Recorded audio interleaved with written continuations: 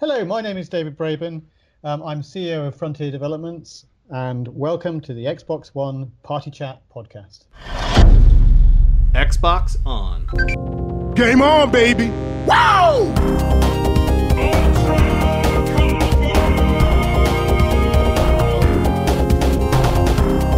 Don't make a girl a promise you can't keep.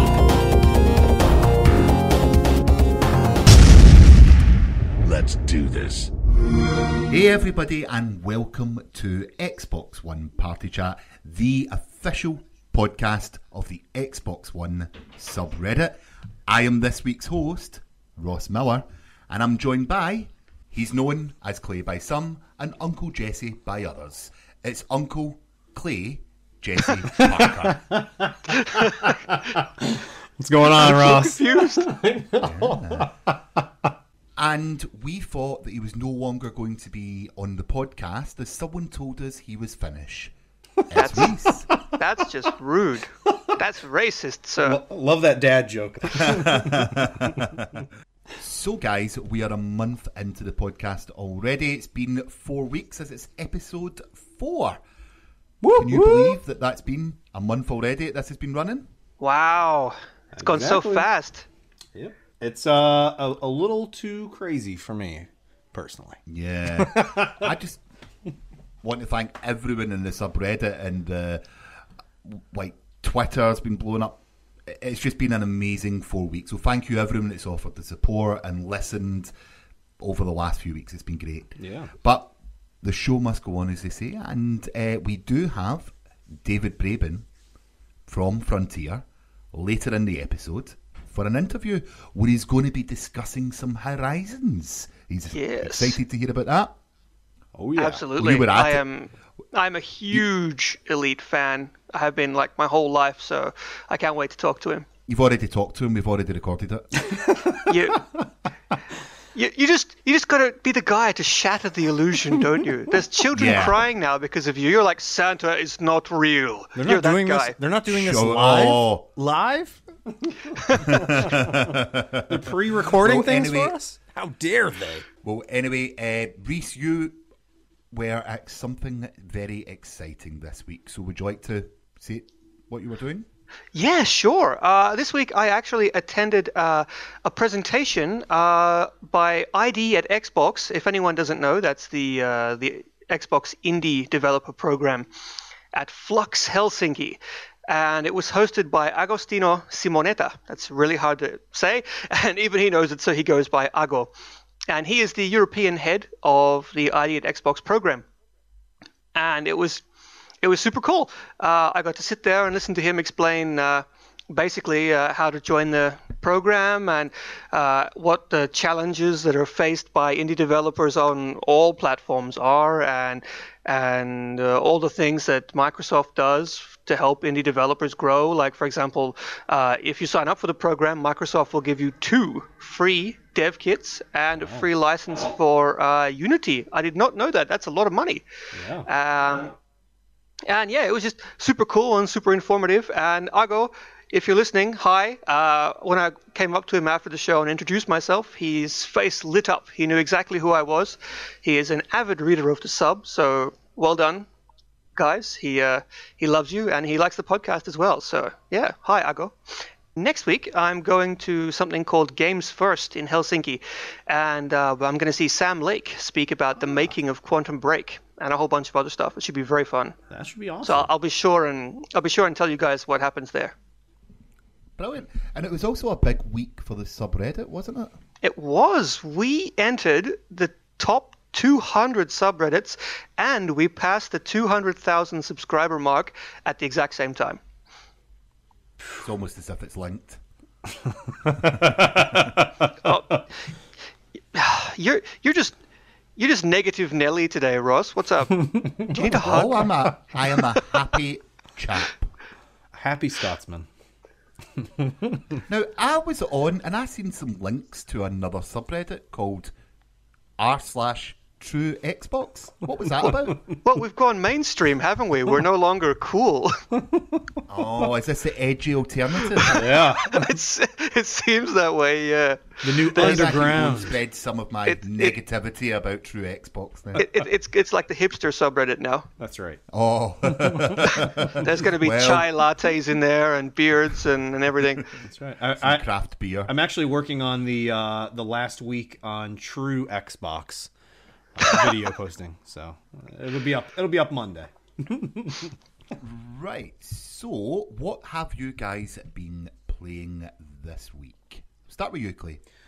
Yeah, Ross, right up your alley, man. I've been playing the Gears 4 beta. I think that between that and Rocket League Hoops edition, I've been getting my rear end handed to me on Hoops. Cannot seem to get that into the goal there, but Gears 4, man, I am absolutely loving that, and I cannot wait. When's that coming out? This September? So I'm October. Something like that. October, yeah. I'm gonna be sad when this beta ends. I could no joke just keep playing this until it's released. So.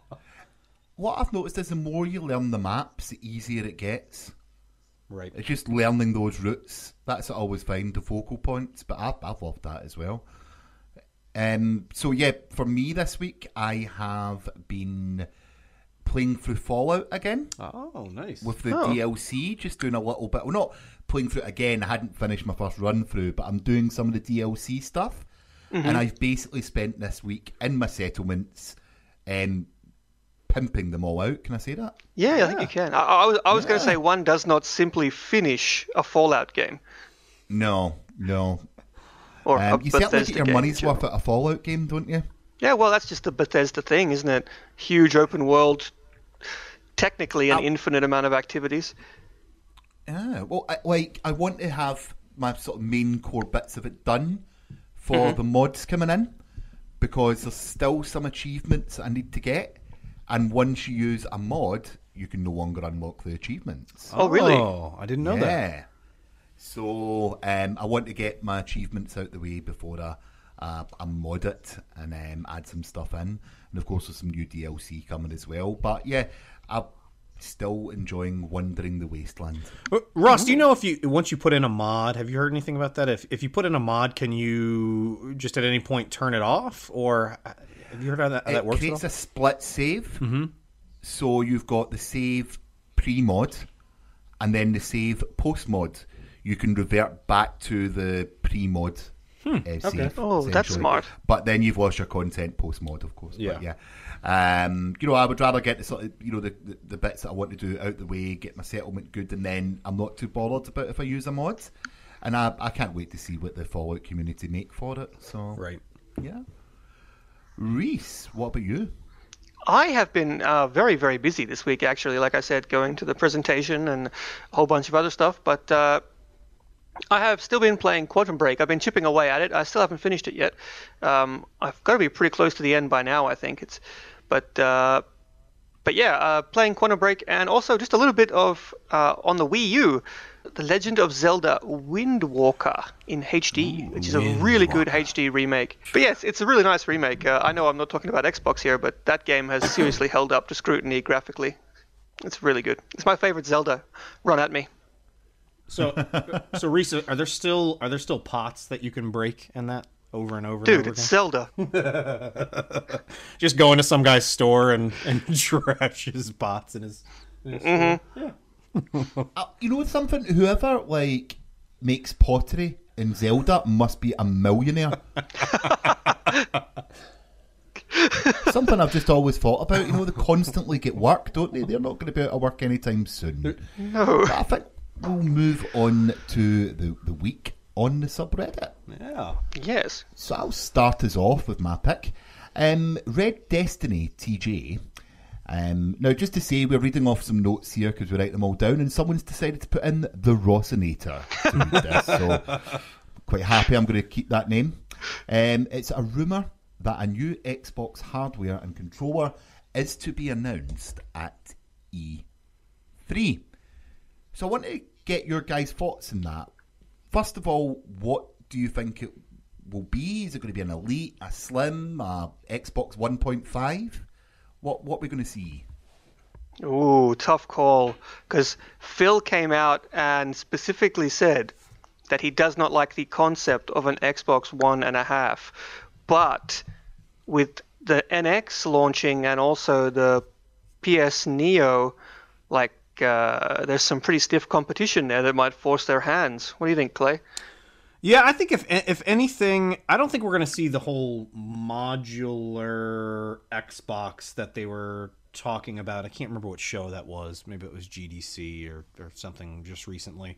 But I do think what they will be announcing is a slim Xbox One. And I have a feeling that there might just be an Elite moving forward. So what's the Elite come with? 1 terabyte hard drive or 2 terabyte hard drive? I think that's going to be the standard moving forward for it's the a 1 terabyte SSD drive. Nice. I think it's a hybrid SSD actually. Someone on the sub will tell me I'm wrong. So yeah. better you than me. And also we do enjoy. Yeah, we always get corrected every week in the comments, and we're quite happy to be corrected because it's learning. Yes. So for me, I think, I don't know, I like the charm of the bigger Xbox. I think we may get a discless console digitally. That would be nice. But I mean, I don't know why there's so much hate for the size and shape of the Xbox. Maybe I just have no taste. But I think the Xbox One actually looks pretty good. And the fact that it has an absolutely gigantic fan in there stops it from overheating and doesn't make a sound at all. Like, do you guys own PS4s? Yes. I do, yeah. That thing is loud. When you got a disc in there, it's like a turbine. If I'm honest, my console is quite noisy when the fan goes. Your Xbox One? Yeah. How close do you sit to it? Maybe about a quarter of a metre. Okay, well. No, I'm only joking. No, it can at times sound a little bit noisy, but, everyone's console's different with different wear and tear and things as well. Mm-hmm. But, like, would you drop more money on a slim console, or? Yes. No. I would. Discless? Discless... At the moment, for me, I do like the concept of it. I don't own a lot of... Actually, I do have a lot of digital games now. I still have a good bit that are on disc that I've purchased. But I would definitely buy another console. I've been on the fence about picking up another one. And I'm waiting to see what comes with this. But a slim for me... I'm fine with the current model, how thick it is and how big it is. Other than the fact that when I travel, I would like to bring it with me, and it being so large makes it a pain to carry around with me. A slimmer Xbox One, I would be in love with, just for travel purposes. I never even thought of that. Yeah, it's something that I've never actually done, so yeah, that makes perfect sense for me, actually. Yeah. The travel edition. 12, do you guys remember the GameCube? Oh, yeah. Because it had like a handle on the back there just for you to pick up. It did. Yeah. Ultra convenient. Yeah, no, totally. But, like, you used to walk around your friend's house with your GameCube. Everyone would bring around their controllers and you would have a party night. Yeah, no, I can understand that. With the internet, that sort of redundant console idea is a little bit redundant because people tend to stay in their own houses to play now. But, yeah, no, I can understand. Look, is this to counter the NX next year? Sony and Xbox are both upgrading the hardware half through the generation. Potentially. Again, it's all rumour. Okay? But is this to counter the NX? Do they know something we don't? I would say absolutely. Like, of course, all the companies know roughly what's going on in the other companies. I would say that Sony and Microsoft... Like, Sony's definitely not worried because they have so many PS4s right now. They could just stop making games and for the rest of the gen and they'd still be fine. But they definitely don't want to lose their edge. And, Nintendo is like a wild card because everyone knows where Nintendo is. And if word gets out on the street that the new Nintendo is like, the hot shit, then that's probably something that's going to worry both Microsoft and Sony. So do you think that you had mentioned that the Sony has the edge right now with the PS4, and there's so many people that own the PS4. If new consoles are coming out, I kind of see that as an advantage for Nintendo and Xbox. That means that all these people already have PlayStations. They're probably less likely to buy another PlayStation, potentially, and they'd be more open to buying the newest and latest Nintendo or Xbox console, potentially. I don't know. Maybe my thinking's completely off on this. But No, that's a very good point. It's a good point, yeah. then again, I am the guy that just said 2 seconds ago that I was wanting to buy another Xbox One. So It's like, for me, if I want to buy a second Xbox, it has to do something that my first Xbox does not. Preach, brother. So like, for what you said, being portable doesn't really bother me. The Elite is attractive, especially since it comes with an Elite controller. But you know, it needs to do something that I don't. So I'm open to suggestions, and I'm looking forward to see what happens at E3 this year, when we can all stop speculating and find out exactly what the deal is. Yeah. Clay, yes, sir. do you have any stories that stand out for you in the subreddit this week? Yeah, I'm actually going to talk about a post that user Brian Miller submitted, which was about the world premiere for the new Battlefield game announcement this coming Friday on May 6th at 4 p.m. Eastern. So I wanted to chat with you guys. I mean, I'm a huge Battlefield fan, and wanted to get both of your opinions on what you guys think the game might be about. Are they going to go futuristic? Are they going to go old school World War II style? Are they going to stick with the modern theme? What do you guys think? Well, I love Battlefield. I mean, Clay, you and I have played Battlefield 4 together on several occasions. Yep. And so I'm also like really, really excited. But on the subject of whether it's going to be futuristic or not, that's a really hard call, because on one hand, Battlefield 2142 would be an easy sell. And not just that, but because all of the DLC in Battlefield 4 was sort of leading towards the world of 2142, even with Titan mode, which was the staple of 2143. And but at the same time, the future shooter market is like completely flooded. Like, right. You've got Titanfall 2, you've got the last 3 Call of Duties, you've got Halo, you got everything. So it would really come out of left field and feel kind of fresh if Battlefield went back in time. What was the game that they had that came out as an arcade title on the 360? 1943. 1943. I absolutely loved that game, and I can't tell you how many hours I put into that. And I kept thinking about this when they were saying that this announcement's going to happen this coming Friday, and going, fingers crossed, please let it be more of that. Please let it be more of that. Just larger and more destructibility. I'd be all over it. See, I think it is going to be that. Yeah.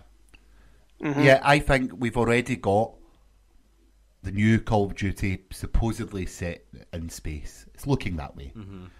We've got Titanfall 2 dropping this year.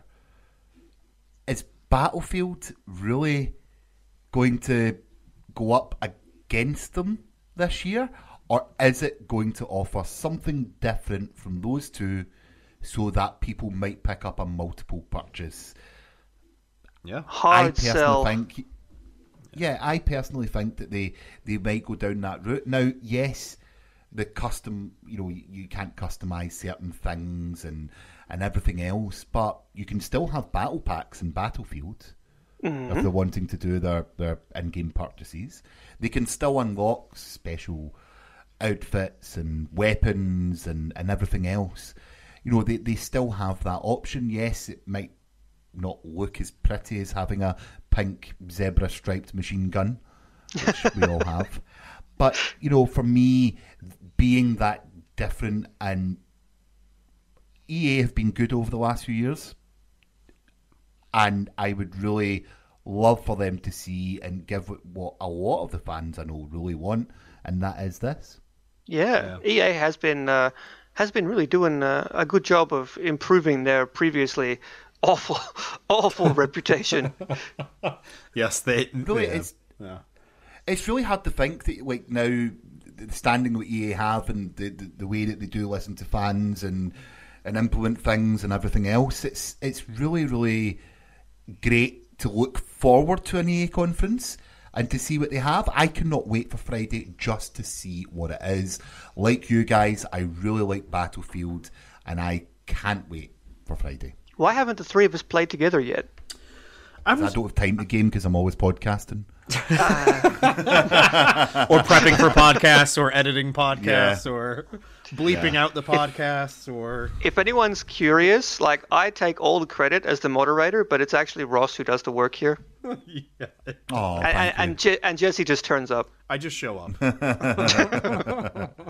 Rhys, what was your pick of the week? My pick is very sad news. User Blackout747 posted the link that Lionhead is closing today, frowny face. So it's the end of an era. It's like undeniably a big moment in games history. And how do you guys feel about that? I want to know did you guys actually play the Fable Legends beta? Did you like it? Did you not like it? If you did, what do you think it needed to actually be successful? No, I didn't play it. And I had it installed. Yep. And I could have played it at any time. But any time I sat down and I went to that My Games and Apps and I looked at all the titles that I had, something else caught my eye before Fable Legends ever did. Yep. Ouch. And yeah, and that is, and it does sound quite harsh, but I wasn't excited for the game. I wasn't And- either. Yeah. It's Did you play it, That- Clay? Yeah. No. It's the same situation as Ross. While I did enjoy the first Fable game and I think it was the second. I can't remember if it was the second or I can't remember. I didn't play one of them. I might have skipped the second and played the third. Definitely enjoyed those. Loved the first one. But for whatever reason, I just really was not interested in Fable Legends at all. I really kept hoping that they were going to go back and do another black and white series. I don't know if you guys ever played those back on I loved it. PC. And I was going, fingers crossed they're going to do that. Fingers crossed they're going to do that. And it never happened. So that means that I'm the only one out of us three that actually played the beta. Yeah. Oh.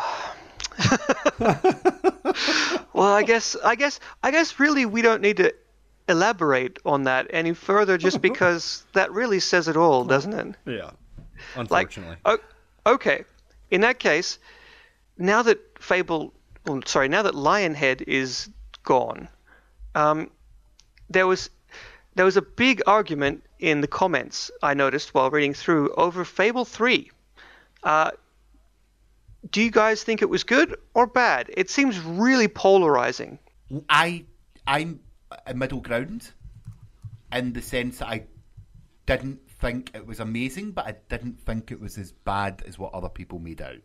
And Clay, you already established that you have no idea which games. Yeah, I was going. played. My opinion is it must have been so good that I can't remember if it was 2 or 3 that I actually played through.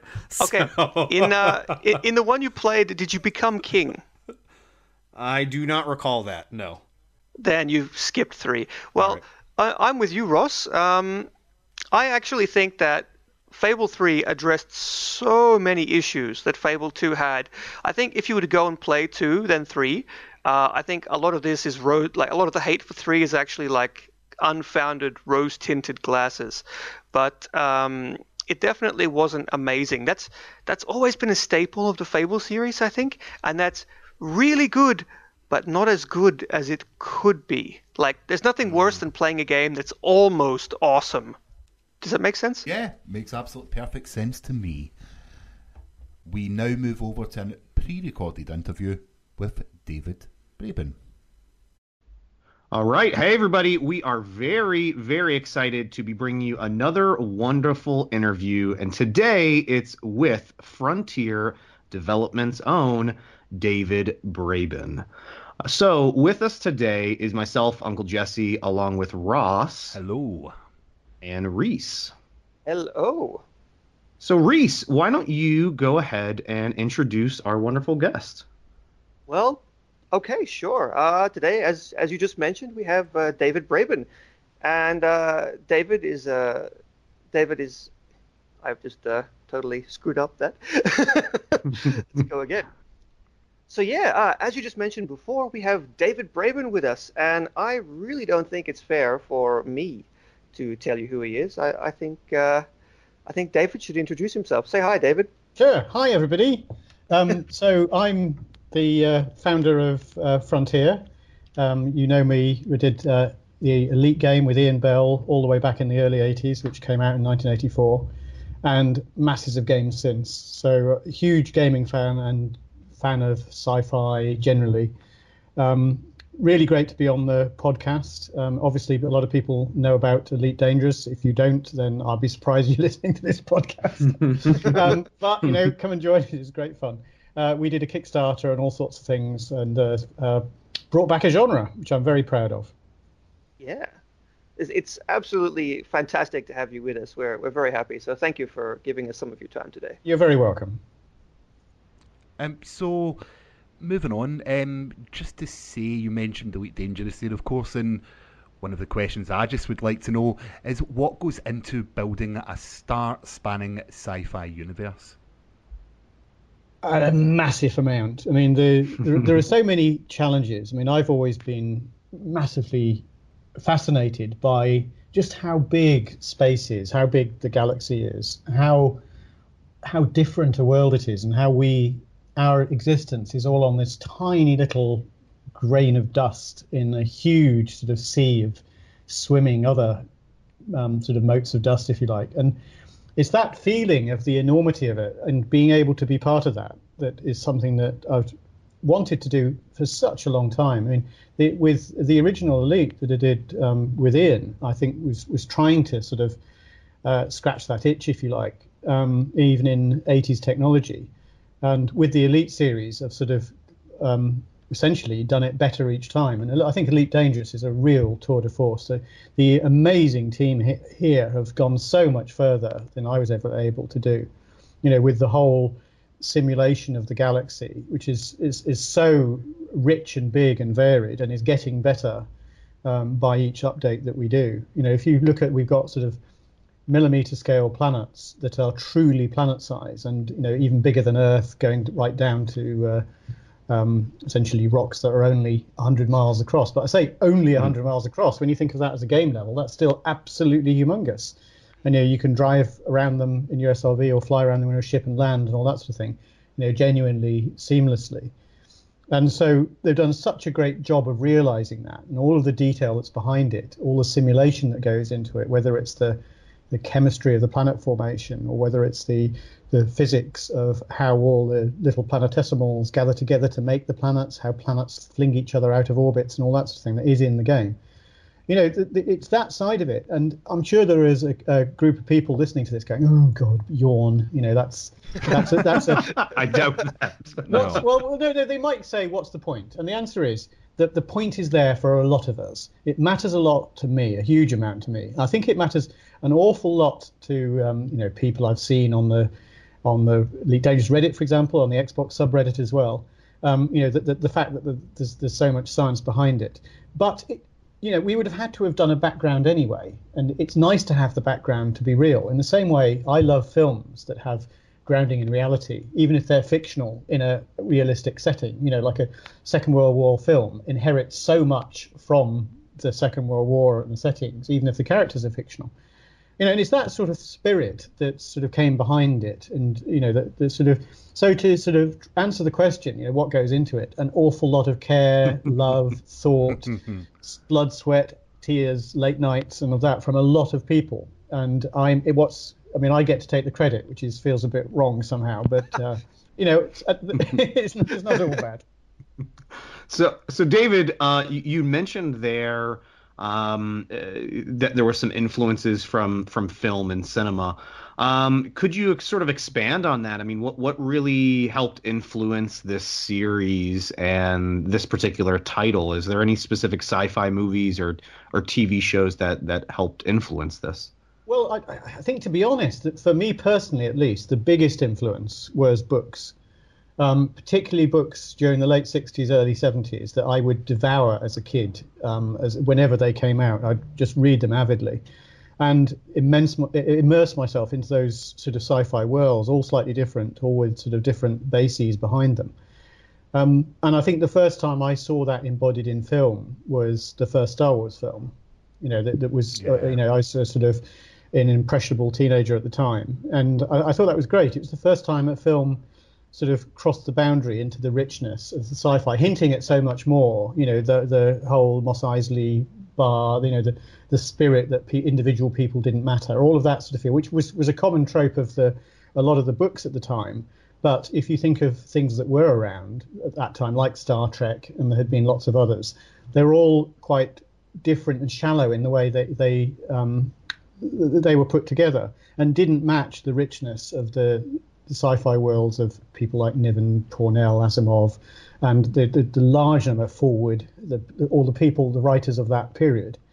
The writing's carried on, and I've kept, I was a huge fan of Ian M. Banks, who's obviously sadly recently died. Yeah, he's got such, but it's that sort of richness that I'm talking about. If you haven't read the earlier sort of science fiction of the 60s and 70s, particularly the 70s, which was actually very forward-looking.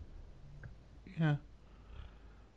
I think, just to answer the question more richness, obviously we've got a very big team, and I think if you ask each person, they'd probably say they would put a different emphasis on their influences. And, if it's from an art direction point of view, all of these sort of things. I think what's happened is we've together come up with a really consistent art style, which has had lots of inputs from lots of places.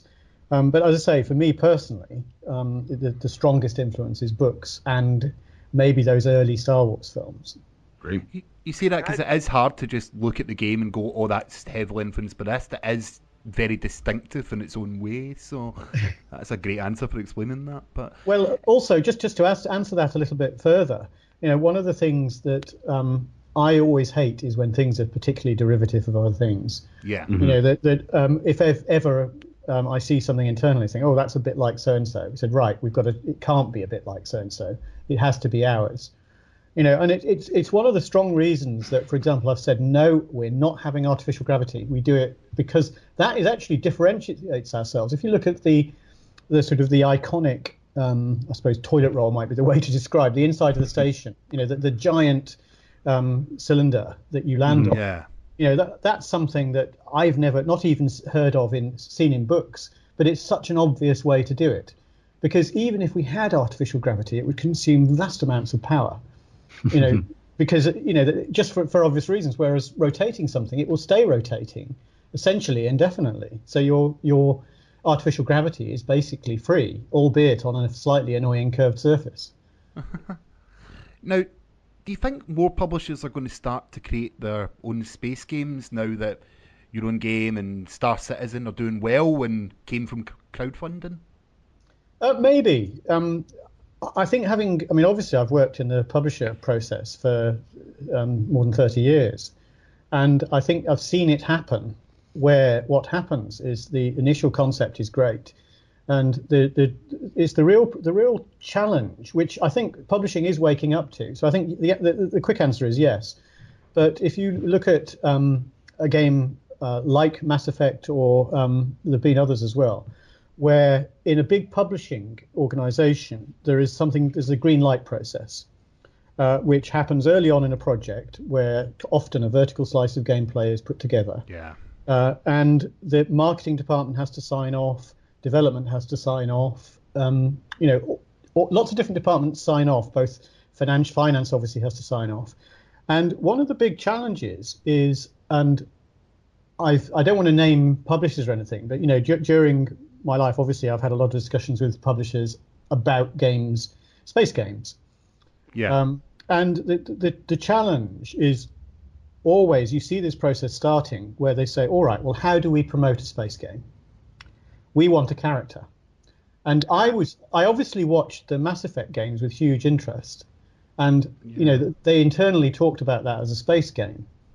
And which obviously it is on the face of it. But when you think of it actually in the way you play it, they say, oh, you need a character to focus the marketing on, because that's what people empathize with, which is fine. And then very quickly you go down the route of, the character's got to interact with other characters. And very quickly you have what is essentially a first-person game set in a space world. Yeah. Where to me anyway, the Mass Effect, I mean, if you think of particularly the first game, where I thought, oh, wow, this would be good. You get to roam around between the planets. Actually, it's probably a good, 5 hours plus of gameplay before you even get to do that, because it's so constrained. I mean, even when you get to the spaceship, you're forced to go one place. I'm trying to remember, it's a long, long time since I played it, so I can sort of almost hearing people say, no, it's not, you should have done this, which is more than possible, and I'm also one of the few people I know of that didn't get to sleep with the alien in Mass Effect. So I don't know what I was doing that was wrong. Damn. There's a story. Anyway, let's not go into that either. David, would you say that the space is the main character in Elite Dangerous then? Yes, it's either space or the spaceship. This is the point. And that is very contrary to a marketing approach. And I think that's one of the things where, and this is more historic, because I think publishers have changed a lot of the way they're working. And doubtless, right now there are people looking at Elite Dangerous and the funding that Star Citizen's managed to get, and of course No Man's Sky. Yeah. They're looking at it and going, oh, well, actually, maybe we want some of this.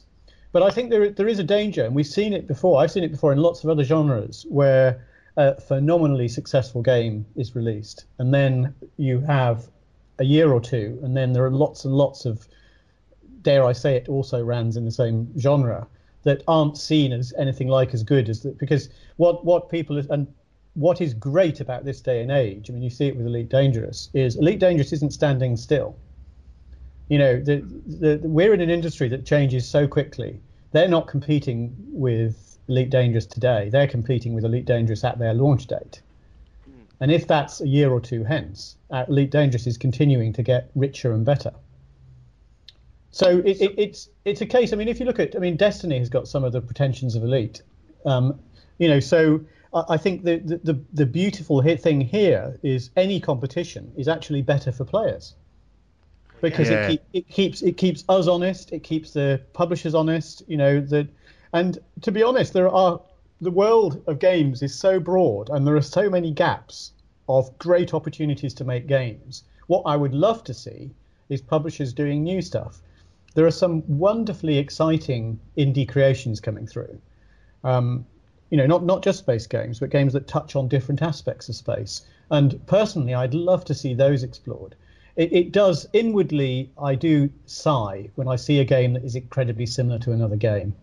I think, what is the point of putting all that effort in to do something that's remarkably similar and in some ways not as good? But it might be in some ways better. But do you see what I mean? It's that. Yeah, it's when you see films from Hollywood, you see two or more films with almost the exact same thematic content, and you start to think, oh, that second one was funded a lot later because it was done as a spoiler. Yeah. We see that with I don't want to name the movies, but where you get two within a few months of each other from rival studios that are remarkably similar. Yeah, it's usually with The Rock, Dwayne Johnson, and one of them. Quite often, yes. But it's not a new thing; it's been around for ages. Yeah. Just when you're talking about that, there's something so exciting when you get a new mechanic as well, wasn't there? I was playing Super Hot today, and just there was a new mechanic in that time stops when you're not. Well, I don't know if it is a new mechanic, but it's certainly the first time I've came across it. Time stops when you're not moving, and I just loved that mechanic. It's a nice feeling when you get something new. Yes, it is nice. I mean, it's things like that, messing with time. There have been lots of games that have done it, quite often in the title as well. They introduce rich mechanics where the world is paused and you can run around, or the world goes slowly. Or there are things you can do in the game to slow down the rest of the world. All of those mechanics, I think, work very, very well in sort of first-person type action games because they mess with the way you play with it. Right. And I think that's great, and I applaud a lot of these ideas. often come out of an indie background. And I think what would be nice to see is some of these more ambitious indies sort of being helped by publishers. If you see what I mean, you know, rather than publishers just going in a almost a scorched earth policy, Right. of, you know, trying to say, oh, we'll have that, we'll do it from scratch, and we'll do it very badly. I mean, there are some games. I mean, look at, you know, the Dungeon Keeper and what EA did to it, which I thought was quite depressing in many ways in terms of the monetization. Sorry, I named a name of a game. I probably shouldn't have done that. It's all right. So David, along these lines of coming out with new games and completely new IPs and publishing games, you guys took part in the Xbox One preview program. I guess, how did that help you guys out in developing the game and making it available on the Xbox One? And would you recommend that for other people that are creating new games? Oh, I think it was a great program, and we were a big supporter. We were actually the very first game on it, or I think in the end it was almost joint first, but I think we were actually the first, and that was fantastic. And you know, we were part of the announcement of the program as well. I mean, obviously we've got a very good relationship with Microsoft, and you know, hats off for them for allowing us to do it. I think it helps developers a huge amount because you know, the Xbox as a platform is quite different. I mean, I know, you know, technically there are similarities with PC, but it's, you know, the beautifully self-contained. You've got machines of a very similar, you know, they're the same spec as each other. Whereas with PCs, you've got this huge sort of dynamic range. That I think it's a really, really good program, and it's great for seeing how people play the releases, because people do play quite differently on Xbox than to PC. Right. And so it was fantastic for us to sort of, you know, do a genuine exploration and test with the Xbox audience. It was very, very helpful. So, and you know, I think I would recommend it to people. Excellent. Now, the game itself could be considered a wet dream for VR enthusiasts. How much was VR considered during the development process? Well, I think the thing to remember is our team is made up of gamers who, and also, dare I say it, people like me who are sort of techie early adopters as well, who love shiny new things to play around with. and so, you know, it was within 2 weeks or closer to a week of the launch of the alpha that we actually put in VR support for the Oculus Rift, as it was then, and later became known as the DK1. Yeah. And I was very pleased with that. We had in mind that we could support VR right from the design start, so it wasn't a huge leap. Although the confession is that I hadn't imagined we would put it in until a much later time, when the game was more mature, and I think it was partly sort of discussions with the team, so that people, they just wanted to, look, we'll do it in our own time and all this sort of thing. The enthusiasm was amazing. And I thought, well, look, if so many people here are this enthusiastic, then I'm sure there are people out there. And one of the things that I had said during the Kickstarter was, we're writing this game for ourselves, and, you know, that come and join us. This is what we want to make. And that is a brilliant, almost self-selecting system where we select people that are very like us.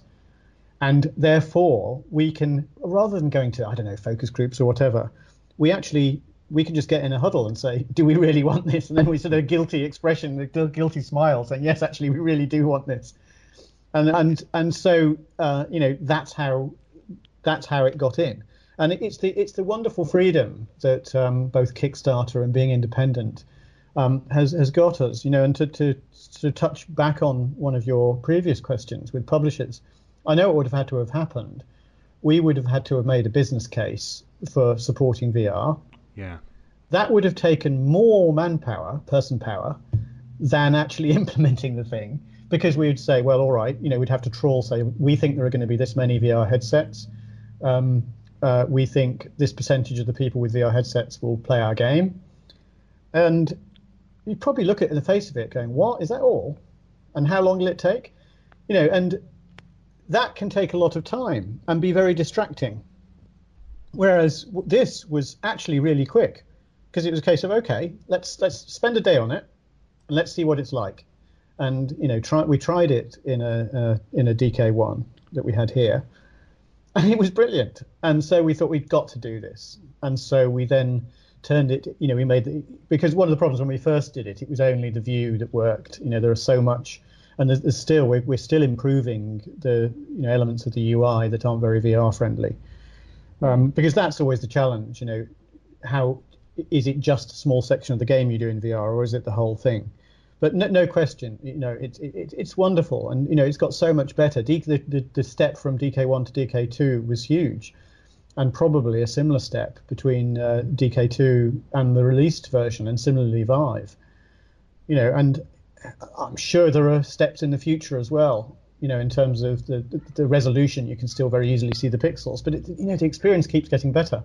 And in that, it's sort of paralleling the earlier development of computers in the 80s, where the idea of not being able to see the pixels would have been incredible if you think of the resolutions. Yeah. We were playing on, not uncommon to have displays that were only 128 pixels across. If you think of the early PCs, and then 320 pixels across came, and it looked awesome. It looked brilliant. And now we're talking each eye being, over 1,000 pixels. So we've come a long way, but there's still a long way to go. So I'm just going to jump in here and ask you a question that I know that every single person who owns an Xbox One and plays your game is just clamoring for someone to ask you, probably for the umpteenth time. And that is, can you tell us some more about Horizons for the Xbox One? Have you got any idea of a release time for us? We do. It's coming. We're very excited about it. The team are working on it now. Really, really excited to start showing it. It's coming this quarter 2 this year. We've not put a fixed date on it yet, but it's really awesome. They've done a good job driving around planet surfaces. All of that content is coming, and I'm really excited for people to see that on Xbox. Wow, that's awesome to hear.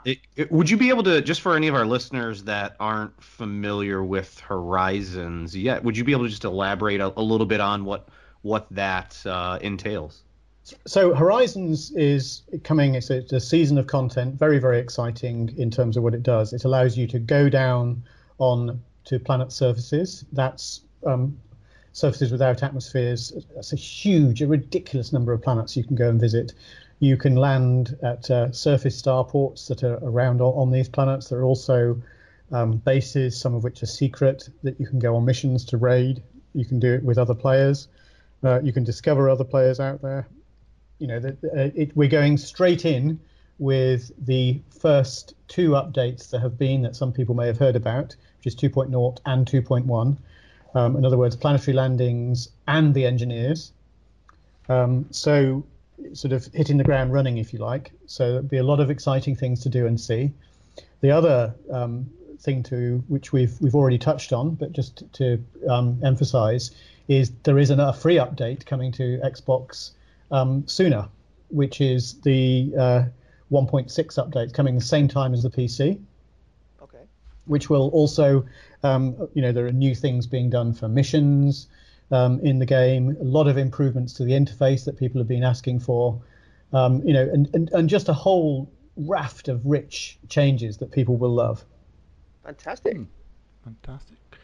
Yeah. Now, moving on, of course, it's not just Elite Dangerous that you do work on. Another popular game from Frontier is Planet Coaster, which is currently in alpha. Could we ever see that coming to Xbox in future?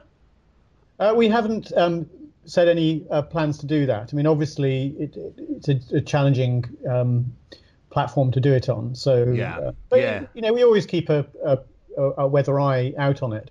I think it's naturally fits as a PC game. So that's where it will be in the sort of foreseeable future, I think. Yeah, no problem. David, you're pretty active on Reddit. You post a lot on the Elite Dangerous subreddit and stuff like that. Do you have any other cool subreddits that you like to browse that you can share with us?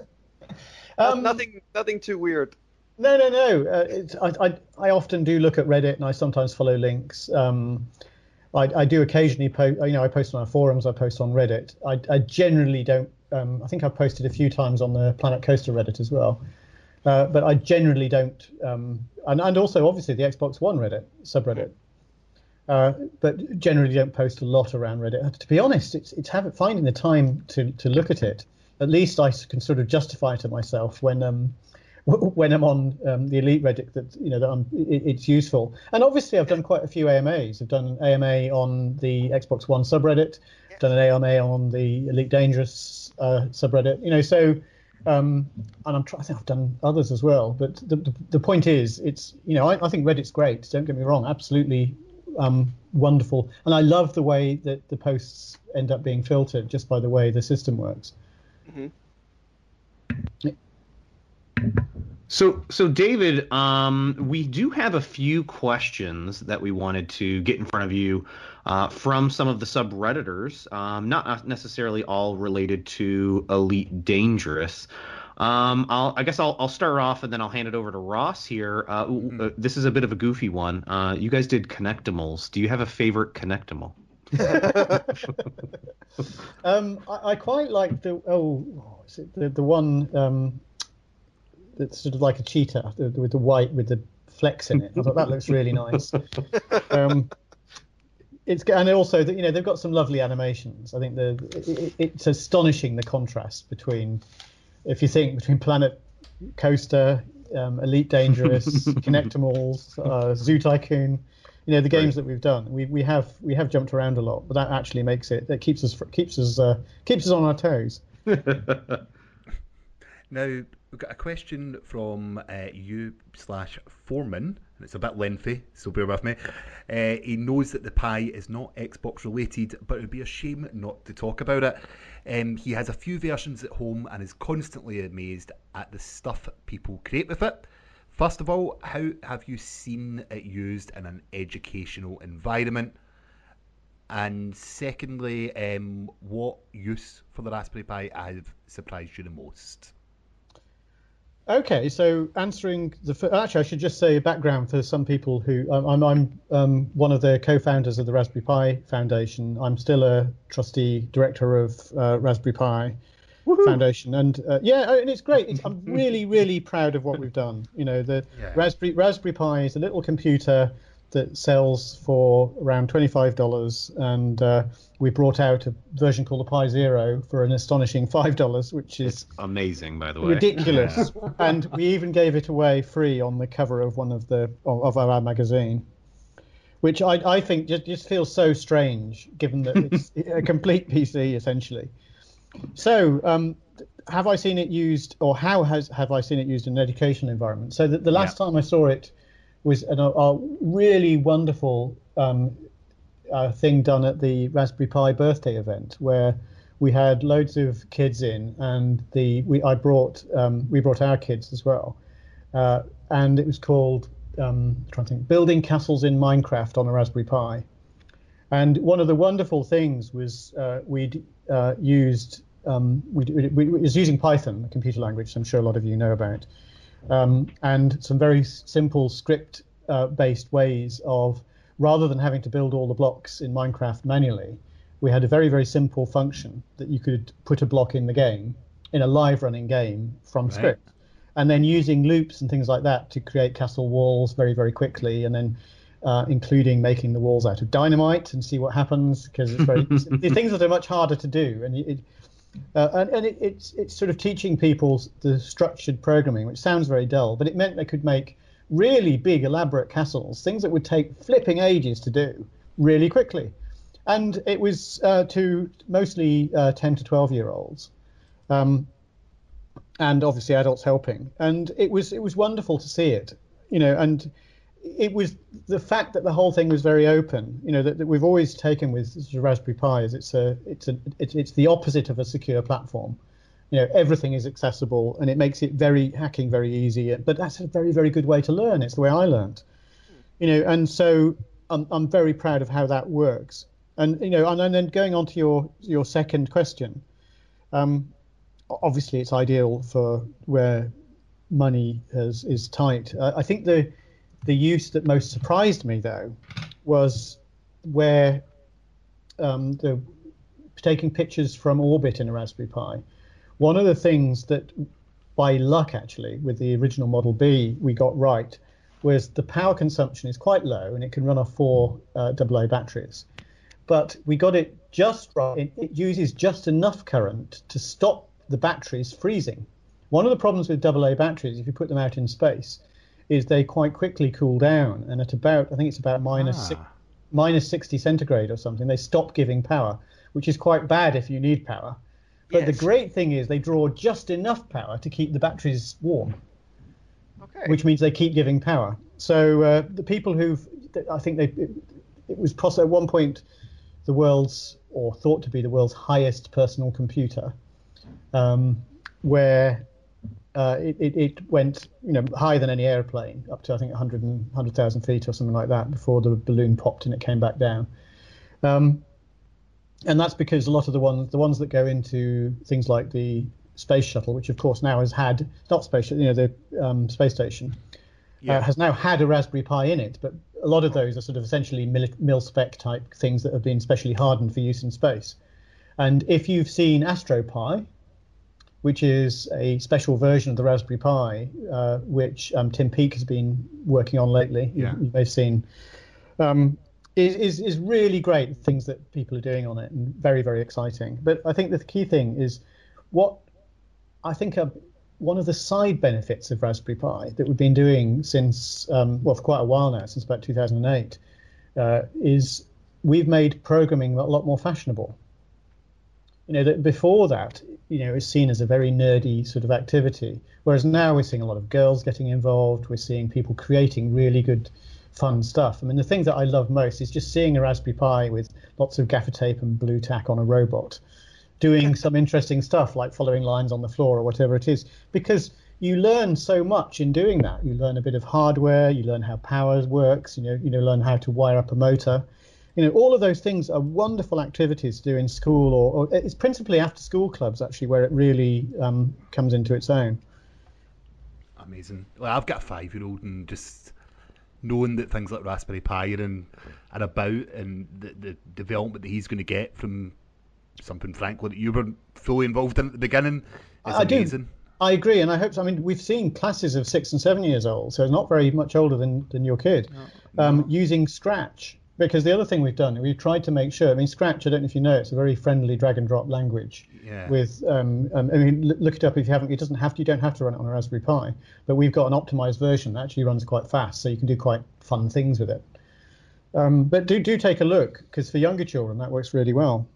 I think the BBC bringing that in. Oh, this is going to be great for our American listeners, but it's hey, we get the BBC coding. You pay for it. I don't know what channel it is, but it's on. I suppose we pay for it here, but I'm cutting that out.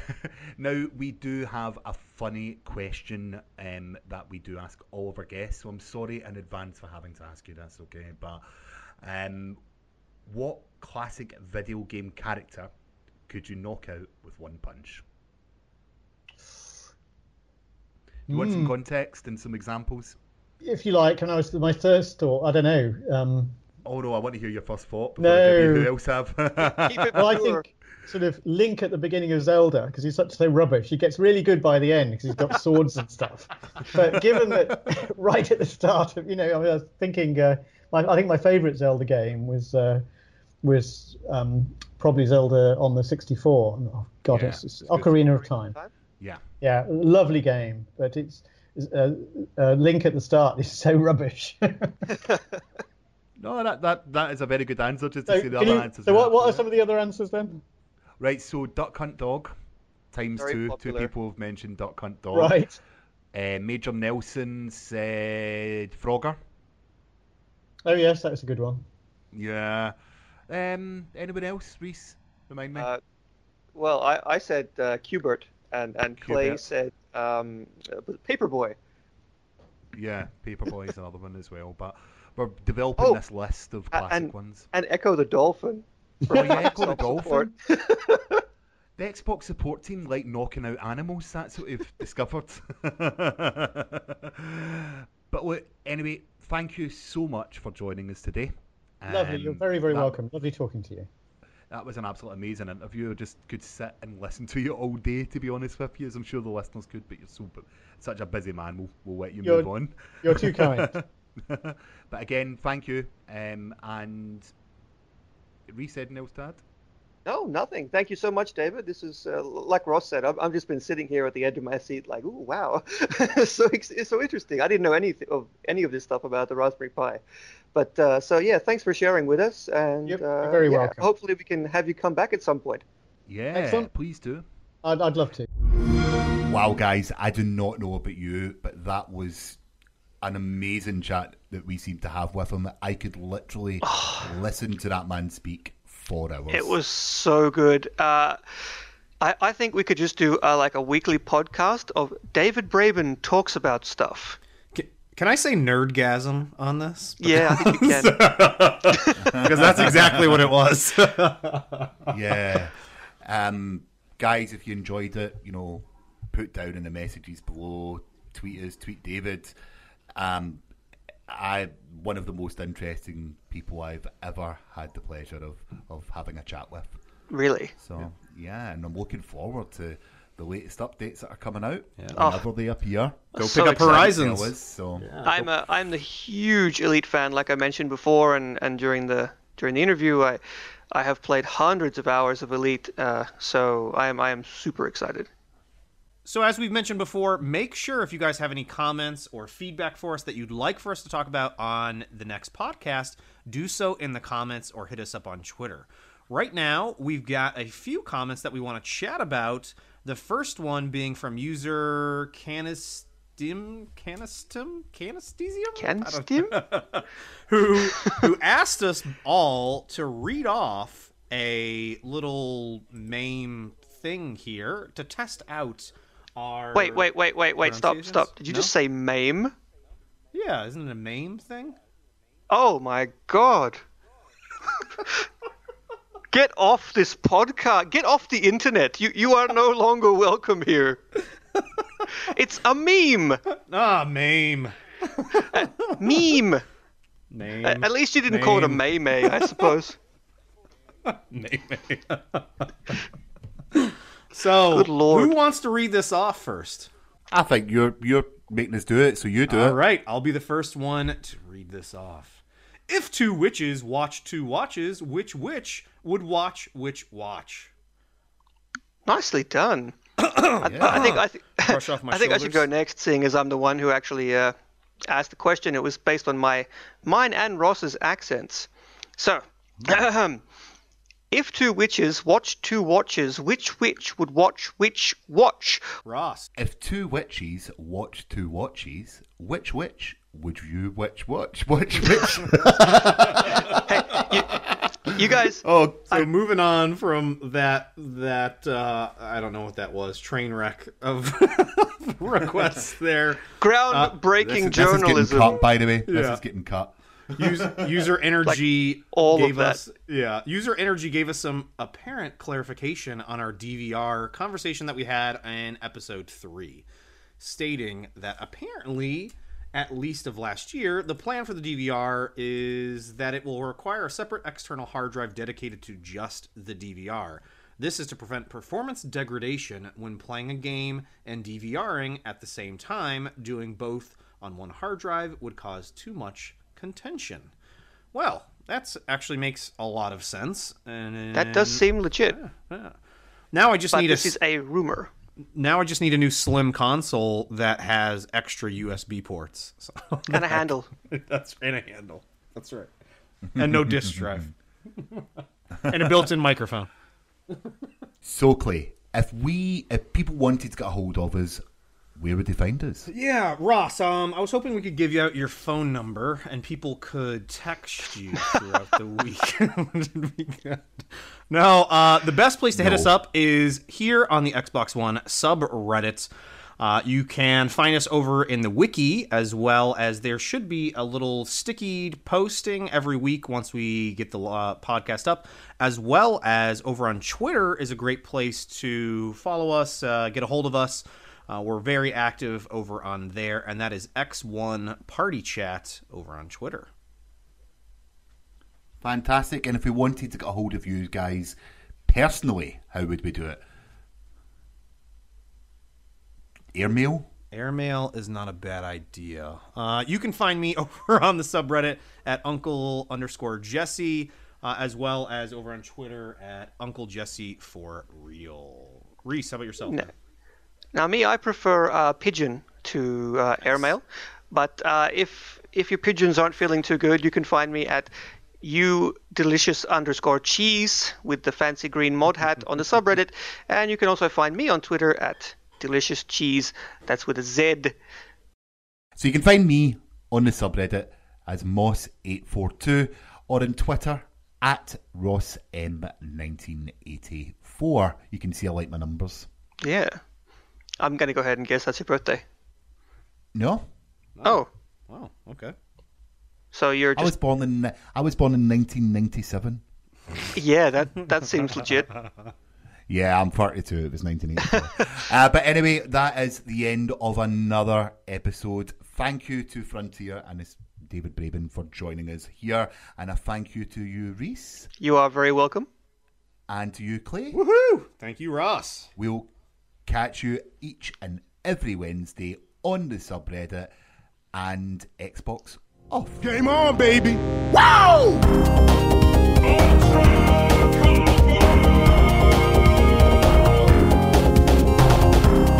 Don't make a girl a promise you can't keep. Let's do this.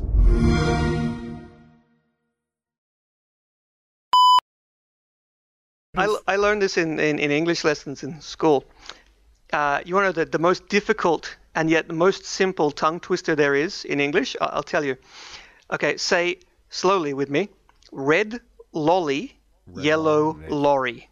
Red, what was that? Red lolly, Red lolly. yellow lorry.